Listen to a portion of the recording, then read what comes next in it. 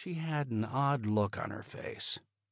"Good morning, Mr. Nolan," she said, pregnant with expectation. "How are you, Dolores?" I hung my coat on a peg on the coat rack and picked up my briefcase, waiting for the storm questions. Dolores was waiting for something else. "What?" I asked. "Can you believe the news?" I quickly realized I hadn't heard any news. "What news?" "You haven't heard?" "Heard what?" "About the president." The last time anyone had spoken to me like that about the president was when Reagan was shot by Hinckley and I was a teenager. "What?" I asked. "I thought you must have heard. Power went off. I thought you'd listen in your car. What is it, Dolores?" "The president's helicopter went down last night." I felt a sudden dryness in my throat. "Was he in it?" I asked, afraid of what the answer was. I'm not, or I should say wasn't, a fan of the president's.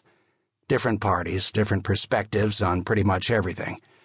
But the idea of the president dying was about the office of the president, the disruption, not the end of a politician I didn't care for. "Yes, on the way to Camp David in the middle of that storm." "Why the hell was he flying last night? That was nuts." "That's what everybody's asking. Nobody's answering, but—" "TV on in the coffee room?" "Yes, sir." She frowned. I started toward the back of the office, thinking about what kind of storm it would take to cause the president's helicopter to go down. Last night's storm was just the kind. Lots of wind, electrical storm, nasty rain, hail, maybe even icing. Lots of possibilities. "Anybody get out?" I yelled over my shoulder. "No, sir. All killed. Pilots, Secret Service agents, president, everybody." I shook my head. "Vice President been on television yet?" "Just for a second. Looked like he'd seen a ghost. He's being sworn in at 10. Mr. Nolan?" she said, forcing me to stop. "What?" I said, stopping. "There's something else." "What?" "Catherine Galbraith called." She was the vice president of Aviation Insurers International, or AII as it was known, AII. She was one of the people who retained me in cases, who made it possible for my children to eat more than saltines. A lot of what I did was to defend airplane manufacturers in lawsuits when planes crashed, especially helicopters, which I flew and still did in the Marine Reserves, and which, coincidentally, crash more than fixed-wing airplanes.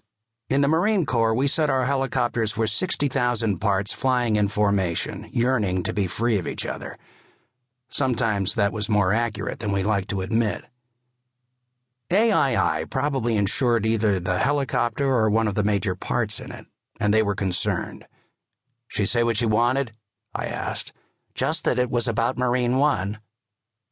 Everybody from our small firm except Dolores was crammed into the squeaky-floored coffee room.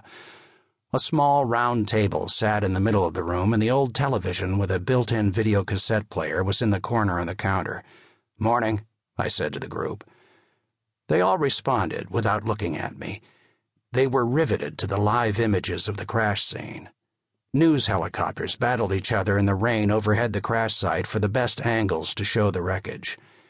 Several had their cameramen hanging out of the doors to zoom in better on the scene. One cameraman was standing on the skid of his helicopter, held on by a rock-climbing harness. They were about to make more wreckage if they weren't careful. My law partner, Rick Berberian, said, "You lose power?" "Yeah, all night. You?" "Pretty much the whole western part of the city." Two of our 3 associates were sitting in chairs, leaning forward. If the mood weren't so serious, it would have been comical.